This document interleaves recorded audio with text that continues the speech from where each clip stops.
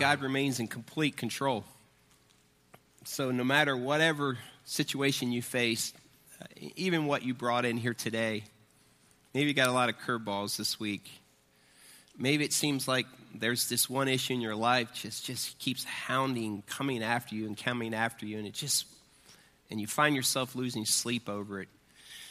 Maybe there's a relationship, maybe there's a person, maybe there's a workplace, maybe it's a parent or son or child, maybe it's a neighbor, and it just seems like there's no resolution to this thing. It's like you've done all the stuff that you're supposed to do, yet it continues to just cloud your memory banks.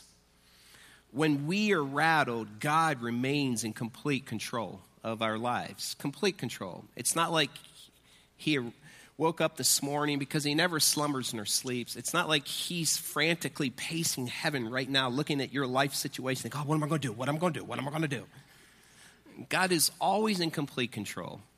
I just wish for me and for you and for all of us that would be the Instagram photo that we take of God every morning. And we could like it and like it and like it and like it and like it. It's like, I wish that would flow through our Instagram feed every morning. We would wake up and we would see that picture of God in complete control, looking at the mess that we find ourselves in, looking at our lives, looking at the uncertainty and say, I got it under control. Yet, we are humans, and we battle against flesh and blood. We battle against anxiety. We battle against worry. We battle against fear. And until we grab a hold of who God is, then we'll never gain victory. And so our hope is this, that as we walk through this world, as we face adversity and trials, that we truly would look to God first instead of the circumstances.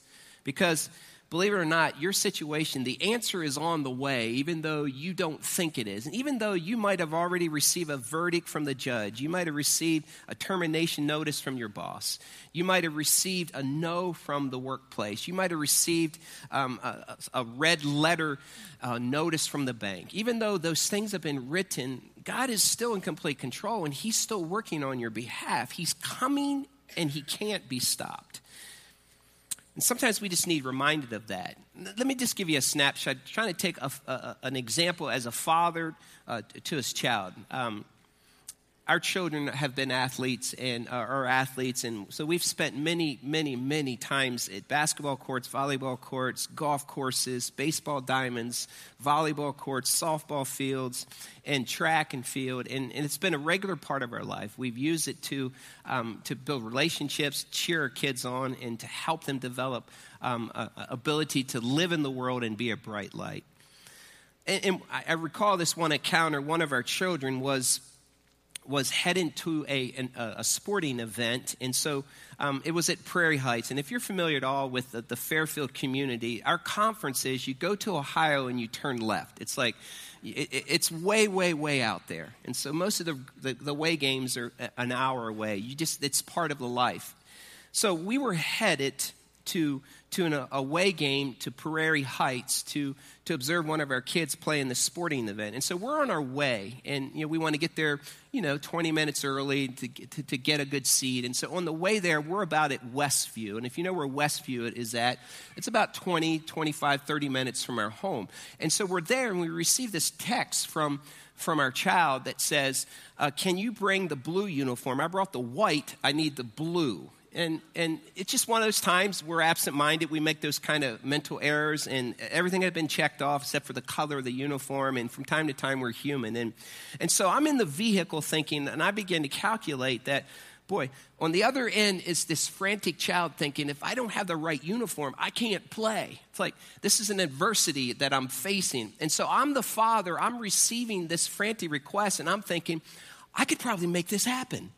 And so we turned around, and we're in our vehicle, and we head back quickly, very quickly, very quickly back to our home and to pick up this uniform. And so Ann rushes into the house. We grab this uniform. I'm doing the math and thinking, this could happen. It could be time warp, but this could happen. Hop in the vehicle, and I'm driving as very quickly as possible to get to the other side of Indiana. Meanwhile, our child is waiting, rattled, just wondering and just waiting for Dad, the father, to come through. And all I remember is a blur the whole way there, just a blur. And so, to be quite frank, just the part of me, it's just the nature of me. We're going to make this happen. We're going to make this happen.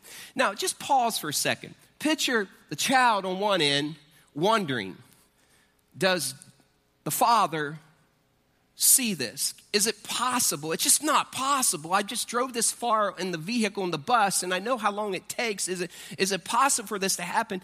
Is it even? And make a long story short, just picture the father on the other end say, I'm coming and I can't be stopped. I'm coming and I can't be stopped. I'm coming and I can't be stopped. And there's this picture. We arrived, handed the uniform, quickly dressed, and this person, our child, played in this game. Now, picture your situation for a second. No matter how rattled you might be, it's like, it's an impossibility. Just picture this God who's not a human father, who has the ability to snap his fingers and to move in a person's heart.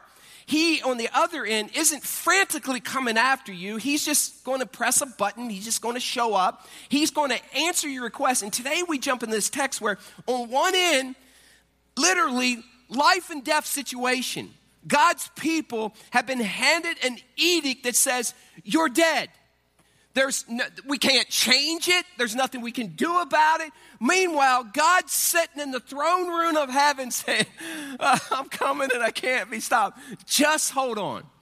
Grab your Bibles and let me show you this incredible picture in Scripture that will leave you today in a spirit of we have hope. Turn to the book of Esther.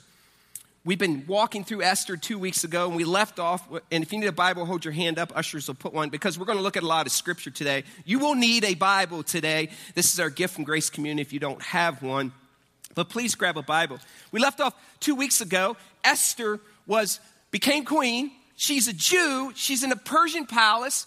Her husband and King Xerxes doesn't know she's a Jew. Meanwhile, her father, who became her adopted father because she was an orphan, is pacing the streets of the city gate, wondering if they'll ever find out that his daughter, who's now queen, that's a Jew, is in the palace of a Persian. That shouldn't happen.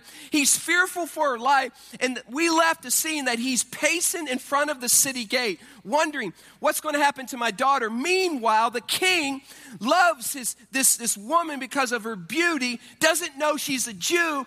And if he finds that out, we're in trouble. And then we jump into the text. Mordecai, the father of Esther, is pacing the streets, and this is what he was doing. Look at Esther chapter 2 and look at verse 19. Stand with me. We're going to read Esther chapter 2, verses 19 to 23. Esther chapter 2, verses 19 to 23. Let's read this together. Ready, read. When the virgins were assembled a second time, Mordecai was sitting at the king's gate. But Esther had kept secret her family background and nationality, just as Mordecai had told her to do. For she continued to follow Mordecai's instructions, as she had done when he was bringing her up. During the time Mordecai was sitting at the king's gate, Bigthana and Teresh, don't they sound like big dudes? Bigthana and Teresh, I'll tear your head off. Two of the king's officers who guarded the doorway became angry and conspired to assassinate King Xerxes. But Mordecai found out about the plot and told Queen Esther, who in turn reported it to the king, giving credit to Mordecai. And when the report was investigated and found to be true, the two officials were impaled on poles. All this was recorded in the book of the annals in the presence of the king. You may have a seat. Snapshot. Mordecai gets word that two people want to assassinate the king. So he tells his daughter, who's queen, Mordecai's a Jew, Esther's a Jew, hey, go tell king, your husband, that there's these two dudes that are going to take him out. She goes and tells, they find out, they take the two dudes, they impale them and put them at the end of the city. Yet we don't see where anyone gets credit for it, because normally when an assassination attempt took place, the Persian law says we will reward the person and we will give the person something who thwarted the assassination attempt. But when we look at the text, nothing good happens to Mordecai. But it was recorded in the annals of the king. In other words, someone wrote it down that there was this guy by the name of Mordecai that gave the word that saved a life. Yet, the story doesn't record that Mordecai gets any credit for it. And you wonder, why? Why not? And I'm sure Mordecai was wondering that very same thing. However, we're still faced with the scenario of Esther's a Jew, Mordecai's a Jew, the people of God are in exile. How in the world is God going to work, and what will happen if Xerxes ever finds out that Queen Esther is a Jew? Let me just say this. We can't be blinded by the physical barricades that we find ourselves surrounded with today. Sometimes it feels like there's no way out. It seems like it's too complex, it's too big, an edict has been drawn on our lives, the court has ruled, the termination notice has been given, and there is a written record. Like somewhere, someone wrote something down that says, this can't be changed. You received a letter in the mail, and you open up and say, this isn't going to change. How in the world could God ever change this edict that has been written? Timing is everything. And God is at work even when the future seems uncertain. So what happens? Look at chapter 3. Move ahead. 4 years later, after these guys were impaled, the assassination attempt was thwarted, Mordecai doesn't get recognized, Queen Esther is still there, and they don't know that she's a Jew. 4 years later, chapter 3. After these events, King Xerxes honored Haman, son of Hammedatha, the Agagite, elevating him and giving him a seat of honor higher than that of all the other nobles.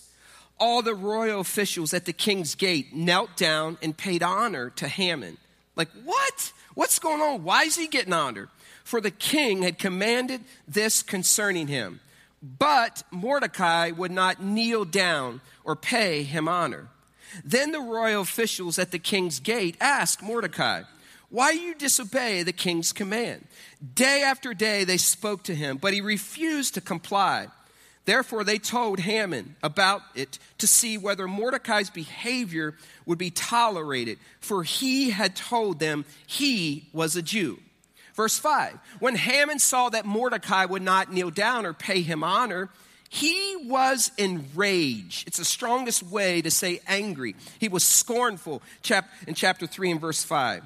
Verse 6 says this, yet having learned who Mordecai's people were, he scorned the idea of killing only Mordecai. Instead, Haman looked for a way to destroy all of Mordecai's people, the Jews, throughout the whole kingdom of Xerxes.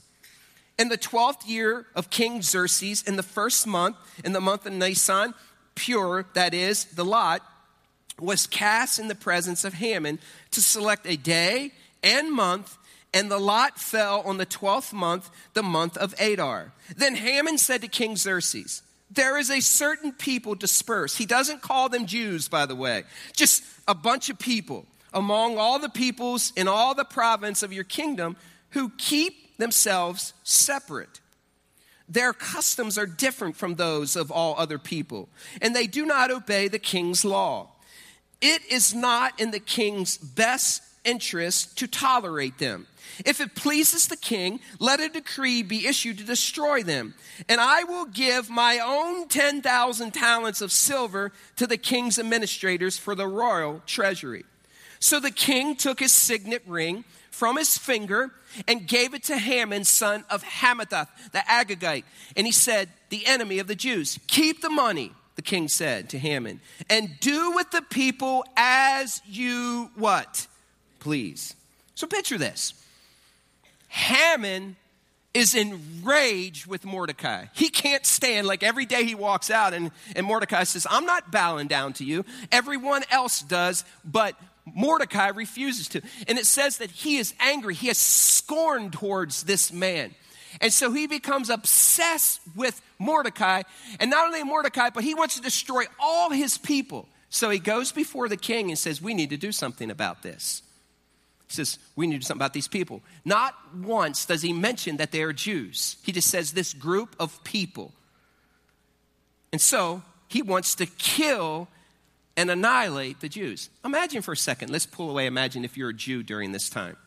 Imagine living perpetually in the shadow of imminent catastrophe that you will die one day. Imagine waking up every moment of your life and every morning of your life and knowing this could be the day that I die. I could die. Imagine gathering with other friends and relatives and saying, we're going to die, we're going to die. Imagine thinking there's nothing that can change because the edict has been drawn. It's been written. The king's ring has sealed it. It's been notarized and it's handwritten and it's been sent to everybody. We're going to die. Listen, it's in the court system. There's proof. There's a written account that it's going to happen. And so day after day, they were fearful and threatened by this edict that had been drawn by the king's ring. And they thought that there is no way that they'll ever get out of this. And so they were rattled. Yet, our God remained in complete control even when the termination and the execution notice had been printed and been read and had been given to Haman. So he says, kill and annihilate the Jews. So look at their response to this. Read on with me. Verse 10 or verse 12 says, then on the 13th day of the first month, the royal secretaries were summoned. They wrote out in the script of each province into the language of each of all Haman's orders to the king's satraps, the governors of the various provinces, and the nobles of the various people. These were written in the name of King Xerxes himself and sealed with his known ring. In other words, it will happen. Dispatches were sent by couriers to all the king's provinces with others to destroy and what? Kill and what? Annihilate. How many Jews? All the Jews. Young and what? Women and what? And on the single day, the 13th day of the 12th month, the month of Adar, and to plunder their goods. Then it says this, a copy of the text of the edict was to be issued as law in every province and made known to the people of every nationality so they would be ready for that day. In other words, the day is coming. The text has been written. The edict has been proclaimed. It's in the court system. It's in the president of the United States' hands. It will happen and nothing will stop it. Verse 15, the couriers went out, spurred on by the king's command, and the edict was issued in the citadel of Susa. The king and Haman sat down to drink, but the city of Susa was what? Bewildered. You see, one of Satan's greatest weapons and most powerful tactics, I believe, is this. It's psychological. Like, how many things have you concerned yourself with for hours, days, weeks, and months, wondering, oh, I hope this doesn't happen. If this happened, that means that happens. How many hours have you wasted running your mind down this path, and then it never played out? How many times have you taken time, oh, if this happens, that means that happens, and oh, man, if she finds out and he finds out, oh, if someone finds out about my past, oh, they'll bring this up. How many times has the enemy allowed your mind to be bewildered psychologically with his attacks? I believe one of the greatest strongholds the enemy has on us is in our minds. That's why we're supposed to regularly renew our minds, replace it with scripture. Day after day, replace it with truths instead of lies. And there is no doubt that if these Jews didn't rely on God and didn't know who he was and believed that he was in complete control, day after day they're wondering, oh, I got 6 weeks, I got 8 weeks. I mean, he's going to die. What am I going to do? They were bewildered, the text says. Could God actually be working right now? Like let's just pause. Let's hit the pause button. Pause. Where's God? I mean, why didn't Mordecai get recognized? Like, why didn't someone say, hey, wait a minute, it was a Jew that saved you. Jews rule. Why? Why didn't God just allow Mordecai's name to surface? And why did he let Haman make a choice to kill all these people? Could God actually be working? Was this God's will to have all the Jews killed? See, it's in these kind of times that I go right to Proverbs 21:1. It says, the heart of the king is in the hand of God, and he directs it like a watercourse wherever he chooses. You see, when I look at our world today, I'm not bewildered because my God is in complete control. And some of us like, oh, I watched this on CNN. Oh, I watched this on Fox. Pastor Jim, did you say that? I did. And so did my God. And he's not like in heaven going, oh, what am I going to do about that? He's in complete control. See, it's a psychological warfare on our minds, and the enemy knows where to attack you. God is at work sometimes even when we think he isn't. I find it interesting here too. Here's classic Satan. Like when this all takes place, when Haman goes before the king to talk about these groups of people, he doesn't even refer to them as a group of people. He doesn't say they're Jewish. He just says those people. To him, they're just like just a group of people. They don't even have names. Yet my Bible tells us our God knows the number of hairs on our head, and he knows us by name. And our names are written in the Lamb's Book of Life. He personally knows everything about us. Do you realize Satan has been doing that kind of work from the beginning? He wants to depersonalize Christians. Do you realize during the Holocaust, even the Jews that were wiped out then, they weren't known by their names. You know how they were known? They were known by a number that was tattooed on their bodies, like number 74321, dead. Satan loves to depersonalize. God personalizes and not only knows us by name, but has a plan and a purpose for our life that includes our very families. Keep in mind that all the while this decree is being broadcast, the queen is a Jew. So imagine, like, King Xerxes waking up one day and think, oh man, I took my ring and I've notarized this edict. And he's going to find out one day that, hey, my wife is a queen, and that means, hey, honey, I got bad news for you. You're dead. How could this ever turn into good? Think about that for a second if you can again. How could the king have just executed his own queen? Chapter 4, what happens next? It's not looking good for the Jews. Chapter 4, when Mordecai learned of all that had been done, he tore his clothes and put on sackcloth and ashes and went out into the city wailing loudly and bitterly. But he went only as far as the king's gate, because no one clothed in sackcloth was allowed to enter it. In every province to which the edict and the order of the king came, there was great mourning among the Jews, with fasting, weeping, and wailing. Many lay in sackcloth and ashes. So Mordecai weeps, buries himself in sackcloth. But remember, the queen is a Jew, and it sounds like God needs to do something miraculous here. Look at verse 4. When Esther's eunuchs and female attendants came and told her about Mordecai, she was in great distress. She sent clothes for him to be put on instead of his sackcloth, but he would not accept them. Then Esther summoned Hathach, one of the king's eunuchs assigned to attend her, and ordered him to find out what was troubling Mordecai and why. Like, she didn't know that the execution notice had been given to the Jews. Like, she wasn't even aware, and she's the queen. Why? Because Haman never said what people group he was talking about.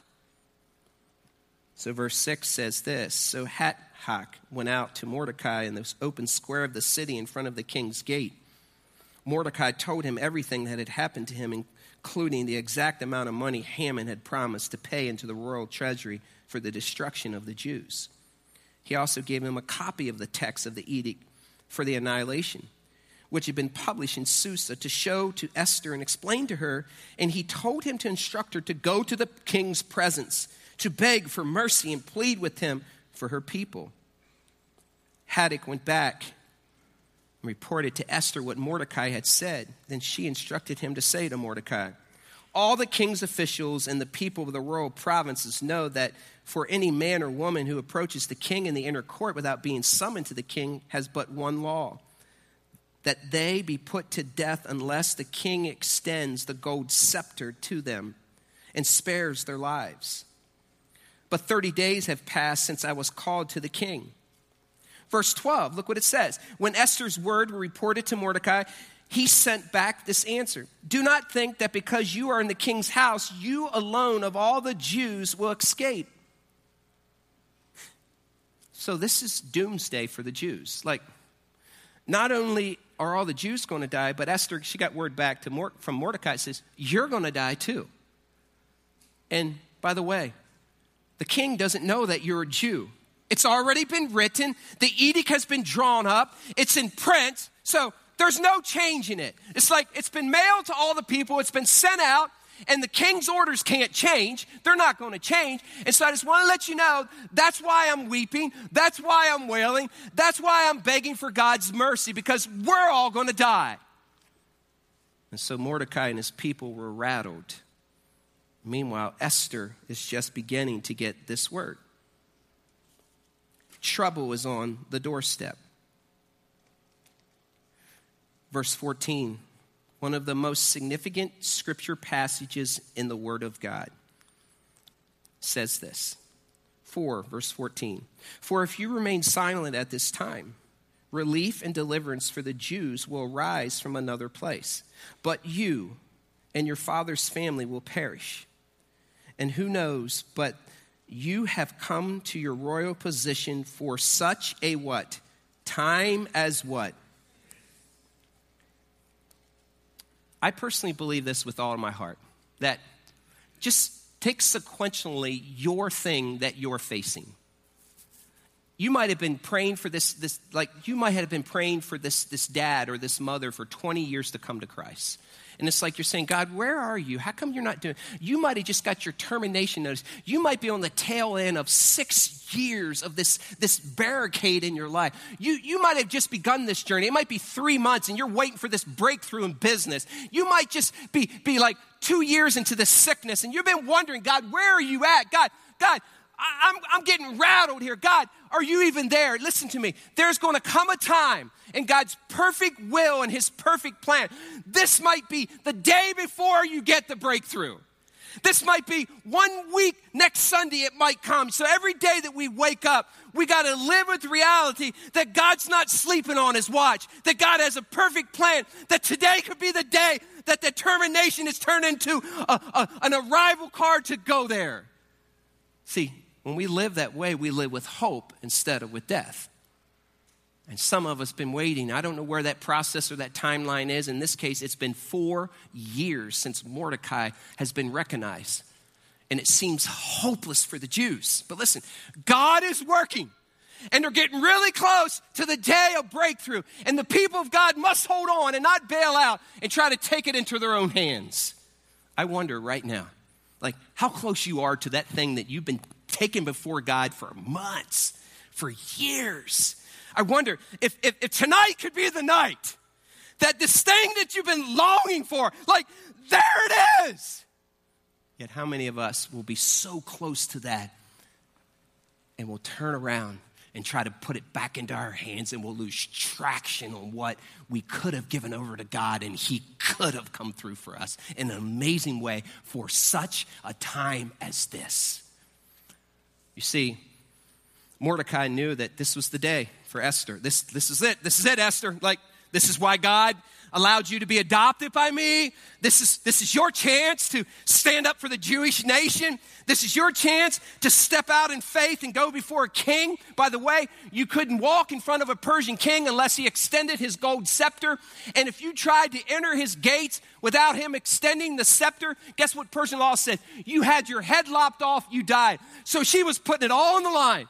Like, it had been 30 days. She wasn't even sure that when she went into the entrance that he would extend it. And if he didn't extend it and she walked before he extended, she would die. Like, this is the moment, Esther, for such a time as this. This is why I made you. This is why I built you. This is what I made you for. This is the moment, Esther, that you get to step out in faith and say, God, use me. And I wonder in this room what that moment, that day, that time might be for you. And I wonder how many of us say, God, I'm stepping out, God, even if it means the death of me. Because seriously, when we die, do we really lose? We just unzip our earthly bodies and the soul comes out of us and we spend eternity with Jesus. Is it really bad to die? Come on. Is it really bad to die as a Christian? You see, when we have a heavenly perspective and we're not too attached to earthly stuff, we don't care. It's like, okay, God, I'm stepping through in faith. I'm going to boldly stand in the school that I'm in. God, I'm going to boldly stand in the workplace. God, I'm going to believe Even though the court system has sent me a notice that says it's over, I believe, my God, with you it is possible, and you're still working. See, it depends whose advice you listen to. You know, advice is cheap, by the way. Like I hear people say, well, someone told me at work that I should just give up. Because, you know, if I was in your shoes, then I would give up. You know, advice is cheap because the person that gave the advice doesn't have to live with the circumstances of it. So listen to me. Proverbs is clear. Meet with godly, multiple of counselors. They're going to say, hey, trust in God. Don't trust in man. Trust in God. So Esther has this moment of time for such a time as this to stand up for the nation of Israel and say, with God, I will go before the king and believe that my God will protect me and he will save my people. God will never present a plan before us that he will not provide a way out. So, what does she do? Look at verse 16, then verse 15. Then Esther sent the reply to Mordecai. Go gather together all the Jews who are in Susa and fast for me. Do not eat or drink for 3 days, night or a day. I and my attendants will fast as you do. When this is done, I will go to the king, even though it is against the law. If I perish, then so be it. I perish. So Mordecai went away and carried out all Esther's instructions. You see, Satan is bereft of the power he wants so badly. He's bloodthirsty on seeing, he is bloodthirsty to see us die. But really, does Satan really win? Like, the thief comes to steal, kill, and destroy. Like, the very thing that he wants to do. He wants us murdered. He wants us killed. He wants to see us gone. But really, even if our physical bodies are murdered, even if our physical bodies die, does Satan really win after we unzip our earthly bodies and the soul that lives forever is in eternity? He never wins. Satan's best plan can't thwart God's purposes. So what happens? Look at verse 5. On the third day, Esther was put on her royal robes and stood in the inner court of the palace in front of the king's hall. I mean, she's putting it all on the line. The king was sitting on his royal throne in the hall facing the entrance. She had no idea whether or not he would extend the gold scepter. When he saw Queen Esther standing in the court, he was pleased with her.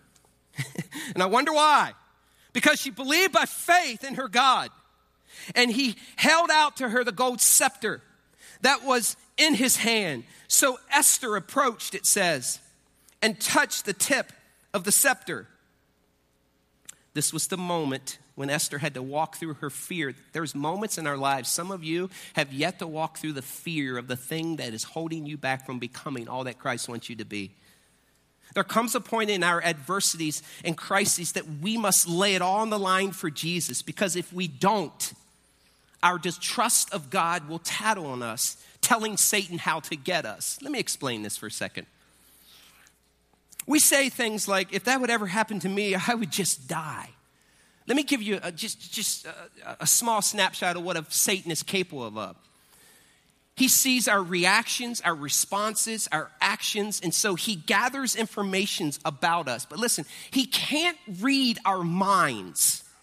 It's impossible for him. Only God, who is sovereign, can read our minds. So everything that you do, he has a written account about your life. And so he's looking for weaknesses that you and I have. And what he wants to do is attack those weaknesses. So you know what he does? If he sees us and we shrug our heads like, or we go, it's someone. Or if he sees that we have an attitude towards someone, bam, he writes it down. Or if he hears us say, boy, if that ever happened to me, I would die. He writes it down. So all these things that reveal your weaknesses, Satan comes after. And he writes it in his book. And so this morning when you got up, before you got up, Satan and his demons had a written record of your weaknesses. And that's what he's coming after. He's not coming after your strength. So listen to me. We must gain our strength in the Lord, even though all hell and chaos is crumbling and happening around us. We can fully rely and trust in God because he is not rattled by our circumstances. That's the difference to living a victorious life and overcoming. Two people can look at the same thing, have the same situation. One fully trusts and one is doubting. When doubt and fear surface, the enemy sees it. And you know what he does? He attacks the psychological mind that we carry.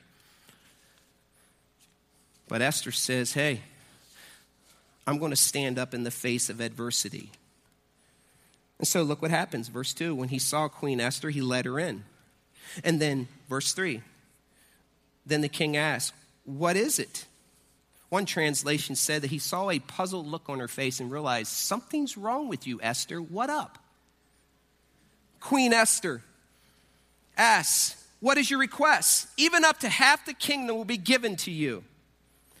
If it pleases the king, replied Esther, let the king together with Haman come together today to a banquet I have prepared for him. Bring Haman at once, the king said, so that we may do what Esther asked. So the king and Haman went to the banquet Esther had prepared. And as they were drinking wine, the king again asked Esther, now what is your petition? It will be given you. And what is your request? Even up to half the kingdom will be granted. Esther replied, my petition and my request is this. If the king regards me with favor, and if it pleases the king to grant my petition and fulfill my request, let the king and Haman come tomorrow to the banquet I will prepare for them. Then I will answer the king's question. Haman went out that day happy and in high spirits. But when he saw Mordecai at the king's gate and observed that he neither rose nor showed fear in the presence, he was filled with what? Rage against Mordecai. Nevertheless, Haman restrained himself and went home, calling together his friends and Zeresh, his wife. Haman boasted to them about his vast wealth, his many sons, and all the ways the king had honored him, and how he had elevated him above all the other nobles and officials. And that's not all, Haman added. By the way, guess what? He says, I'm the only person Queen Esther invited to accompany the king to the banquet she gave. And she has invited me along with the king tomorrow. He was happy thinking this, that, he doesn't know the queen is a Jew. He thinks the queen wants to come and just honor him and say, man, I'm backing you 100%. So he goes home, as most would. I mean, I like to celebrate with my wife and my kids, and I'll go home and think, man, look what God has done. Like, let's celebrate. The nearest and dearest people to me is my wife and my kids, and I love celebrating with them. And so he's doing the same, and he's saying, by the way, not only that, I got the only invite to be with the queen. It's going to be a good day. He has no idea that God is working behind the scenes to turn this situation that seemed like the extermination and annihilation of the Jews to a completely different outcome. And by the way, he is so angry with Mordecai. I want to speak about that for a second. We often talk about addictions. We talk about addictions to alcohol. We talk about addictions to drugs. We talk about addictions to work. We talk about addictions to pornography. We talk about addictions to sexual immorality. We talk about a variety of addictions, but we rarely talk about addictions, the mental addictions that we have against other people. Let me explain that for a second. Some of you in this room and some of you in the link and some of you across the world have an addiction towards someone that's wronged you, someone that in your mind thinks stops you from being what you need to be. And so you have this mental bondage. Like you're in bondage to this person. It's like every time you think about them, you get riled up. And it's like you can't stop thinking about it. Even if you try, you wake up. And then you'll see something that they wrote, or you'll see a picture of them, or you meet them in the workplace, or you see them at church or somewhere. It's like all of a sudden this rage comes out of you because you have this mental and this addiction towards someone else mentally. And you're in bondage. And there are many in this room, and there are many, maybe it's against an ex. Maybe it's against a coworker or boss or teacher or coach or pastor. And so every time you think about it, it's like, and so you just constantly want to bring it up and talk about all their ill will. And it's like, and you don't even realize it. You are mentally addicted to another person. Haman was in mental bondage towards Mordecai. Every time he saw him, he wanted to wring his neck. I wonder in this room, how many of you are in bondage to another person? And the thoughts of that person keep you awake at night. The thoughts of that person keep you from loving that person. The thoughts of that person keep you from believing in that person.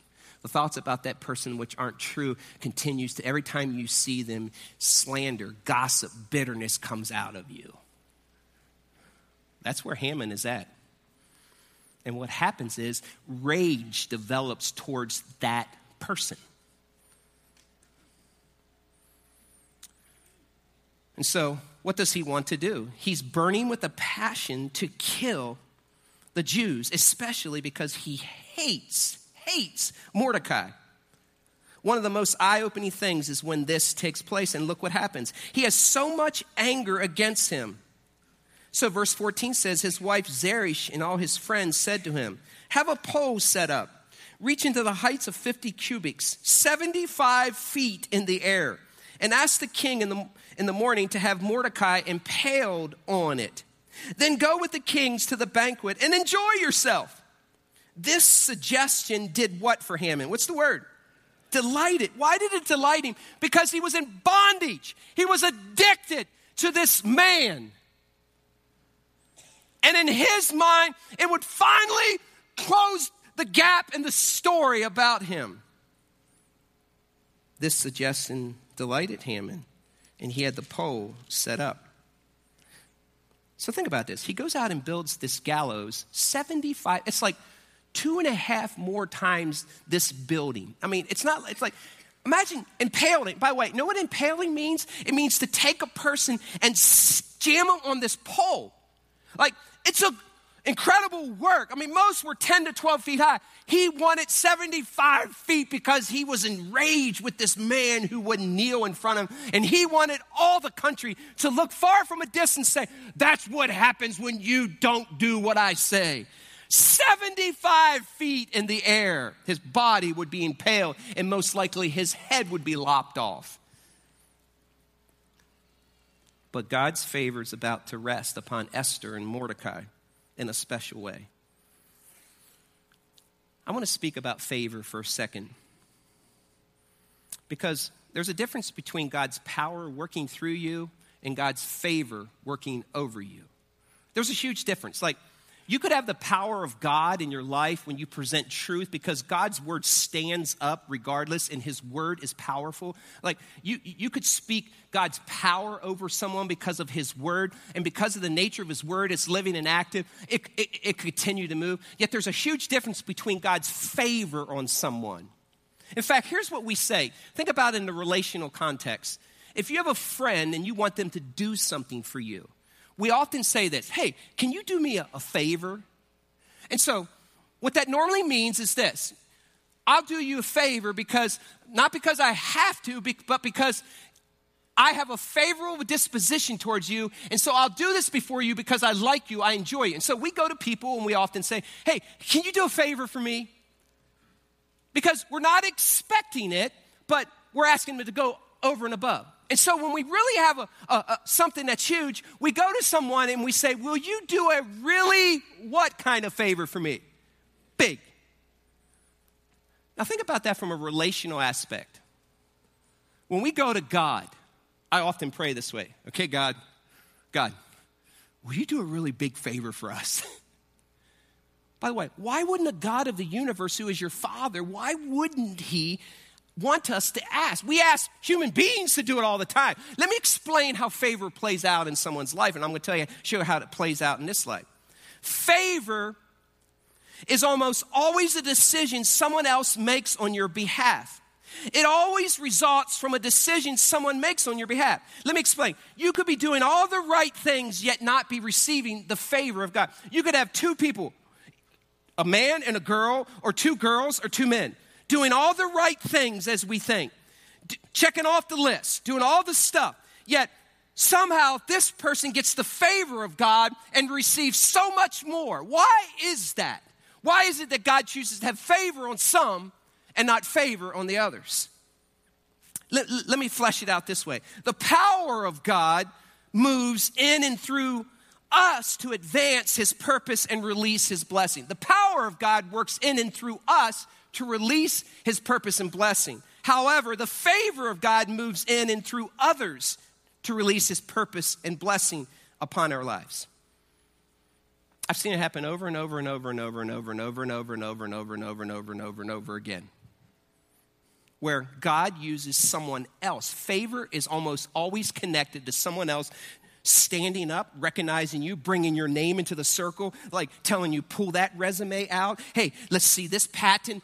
Would you show that one? It's someone stepping in, submitting your name to a game show, went out of nowhere. You had nothing to do with it. God's favor always works through others' people. And in this case, it's going to work through another person on behalf of the Jews called Mordecai. So how do we get the favor of God?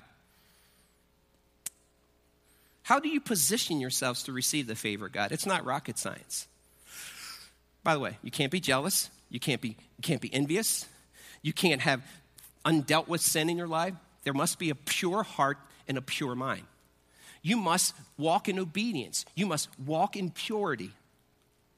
You must also take this gift and talent. Like you can have two people who have the same gift and the same talent. You must be a person who takes this gift and talent and relies solely upon God and gives him credit. It's not slothful, but works hard and doesn't lose the gift or talent. Like many Christians that I know have been given a gift and a talent and they haven't used it for years. Let me tell you, the favor of God will not rest on you if you don't take that gift and talent and use it for his kingdom. You must walk in humility. You see, it's the humble that God exalts and lifts up, places favor on. And we must rely totally upon God and know that anything good that happens to us is completely because Christ worked through us. I can show you people that I know, like, man, everything they touch, it appears. Like every idea, like they could be doing the same stuff as this guy, but somehow because of the favor of God rests on this person, it's like they get the next thing. It's like they're always out in front because favor rests upon them. Favor is about to rest upon Esther and Mordecai. Because there are battles right now raging in the heavenlies where God is at work. Look at chapter 6, so we know all this is happening. It says, that night the king could not sleep. So he ordered the book of the Chronicles, the record of his reign, to be brought in and what to him? Uh-oh, guess what's going to happen? They're going to get like the chapter 7 and verse 4. And they're going to read, a man by the name of Mordecai, a Jew, was sitting at the city gate. And he told the attendants and Queen Esther that you, King Xerxes, would be assassinated. And you better get rid of Big Thana and the two thugs. Because if you don't, guess what? You will die. And so they began reading these journals. God allowed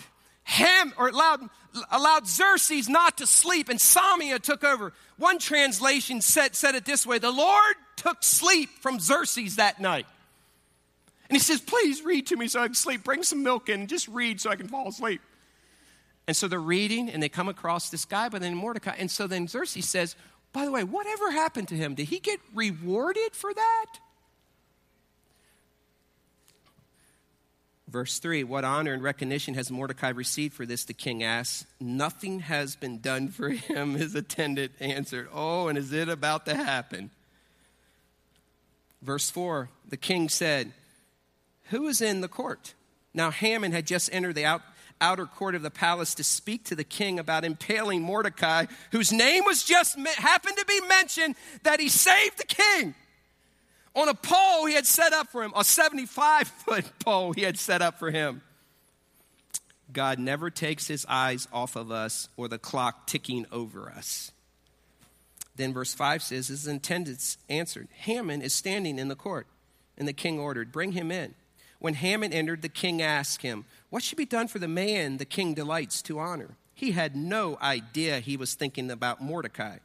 Now Haman thought to himself, surely it's me. Like, okay, can you imagine, you're standing there, can you imagine his face? All right, talk to my face. Don't show him that you're really excited about this. What should they do for me? I am so good. Picture, he thinks it's about him. So in his mind, bring out the best this and that. And this is what he says. This is what should be done. Look what it says. Verse 7 says, so he answered the king, for the man the king delights to honor, thinking it was himself, have them bring a royal robe like size 38, chest. That's what I wear. The king has worn. And a horse, bring an Arabian like with a black a mane and white face, that's kind of like. One with a royal crest placed on its head. Then let the robe and the horse be entrusted to one of the king's most noble princes. Let them robe the man the king delights to honor, and lead him on the horse through the city streets so they can worship me. This is what is done for the man the king delights to honor. Verse 10, go at once, the king commanded Haman. Get the robe. Now, pause. Just imagine this. He says, go at once, get the robe. And he's thinking, look at me, world. Here I am. So picture, he's thinking it's going to happen for him. And it says, go at once, the king commanded Haman. Get the robe and the horse and do just as you have suggested for who? Mordecai. I would love to take an Instagram photo right there. And it would be the most ugly face you've ever seen. The saddest face, and there would be a caption bubble that said, oh, stink. Get the robe and the horse and do for Mordecai, the Jew who sits at the city's king's gate. Do not neglect anything you have recommended. In other words, that's a great idea. I love your ideas. Verse 11, so Haman got the robe and the horse. Now picture this. Who wrote Mordecai? Haman had to put the robe that he wanted. He wanted the Nike swoosh. And he put it on him. Can you imagine that face of his? And led him on horseback through the city streets, proclaiming before him, this is what is done for the man the king delights to honor. Afterward, Mordecai returned to the king's gate. But Haman rushed home with his head covered in grief. He told his wife and all his friends everything that had happened to him. His advisors and his wife said to him, since Mordecai, before whom your downfall has started, is of Jewish origin, you cannot stand against him. You will surely come to ruin. That's a supportive wife, isn't it? Verse 14. While they were still talking with him, the king's eunuchs arrived and hurried Haman away to the banquet Esther had prepared for him. Listen to me, Grace. When it seems like the battle is lost, it isn't.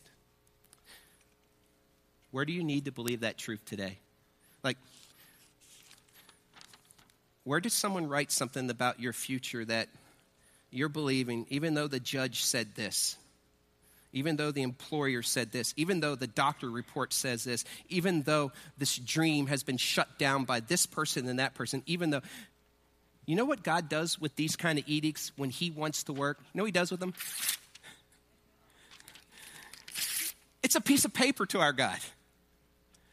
It's just like, oh yeah, you write your paper. You put your signet ring on. Listen, I'm God.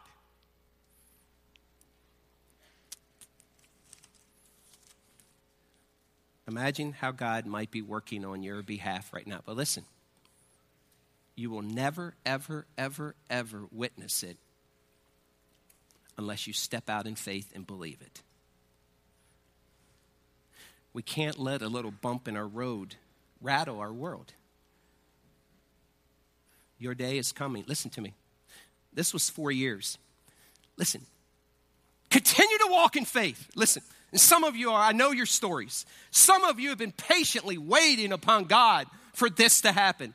And you're almost, listen, this could be the 3-year, 364th day moment. You know what that means? Tonight could be the night. Don't ever give up in trusting our God. Never. And why? Because when we are rattled, God remains in control. And here's what I know to be true. I know who goes before me. I know who stands behind me. The God of the angel armies. Lord, help us today to believe that Lord, so many of us, we're in bondage to people. We're reeling in sin. We live in doubt and fear. We've had all kinds of things mailed to us in the mail. We've heard people speak things over us, and we're believing these things to be true, God, when you want so much more.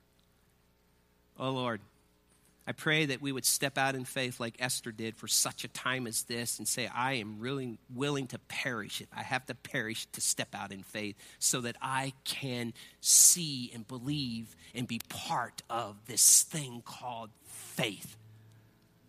Lord, I pray for my people today. I pray when they leave this room that this thing that's looming over them, that they lose sleep over, I pray that they wouldn't be mentally in bondage to all the evils of it or what people are saying that can happen, but they would look the other way and say, with God, all things are possible.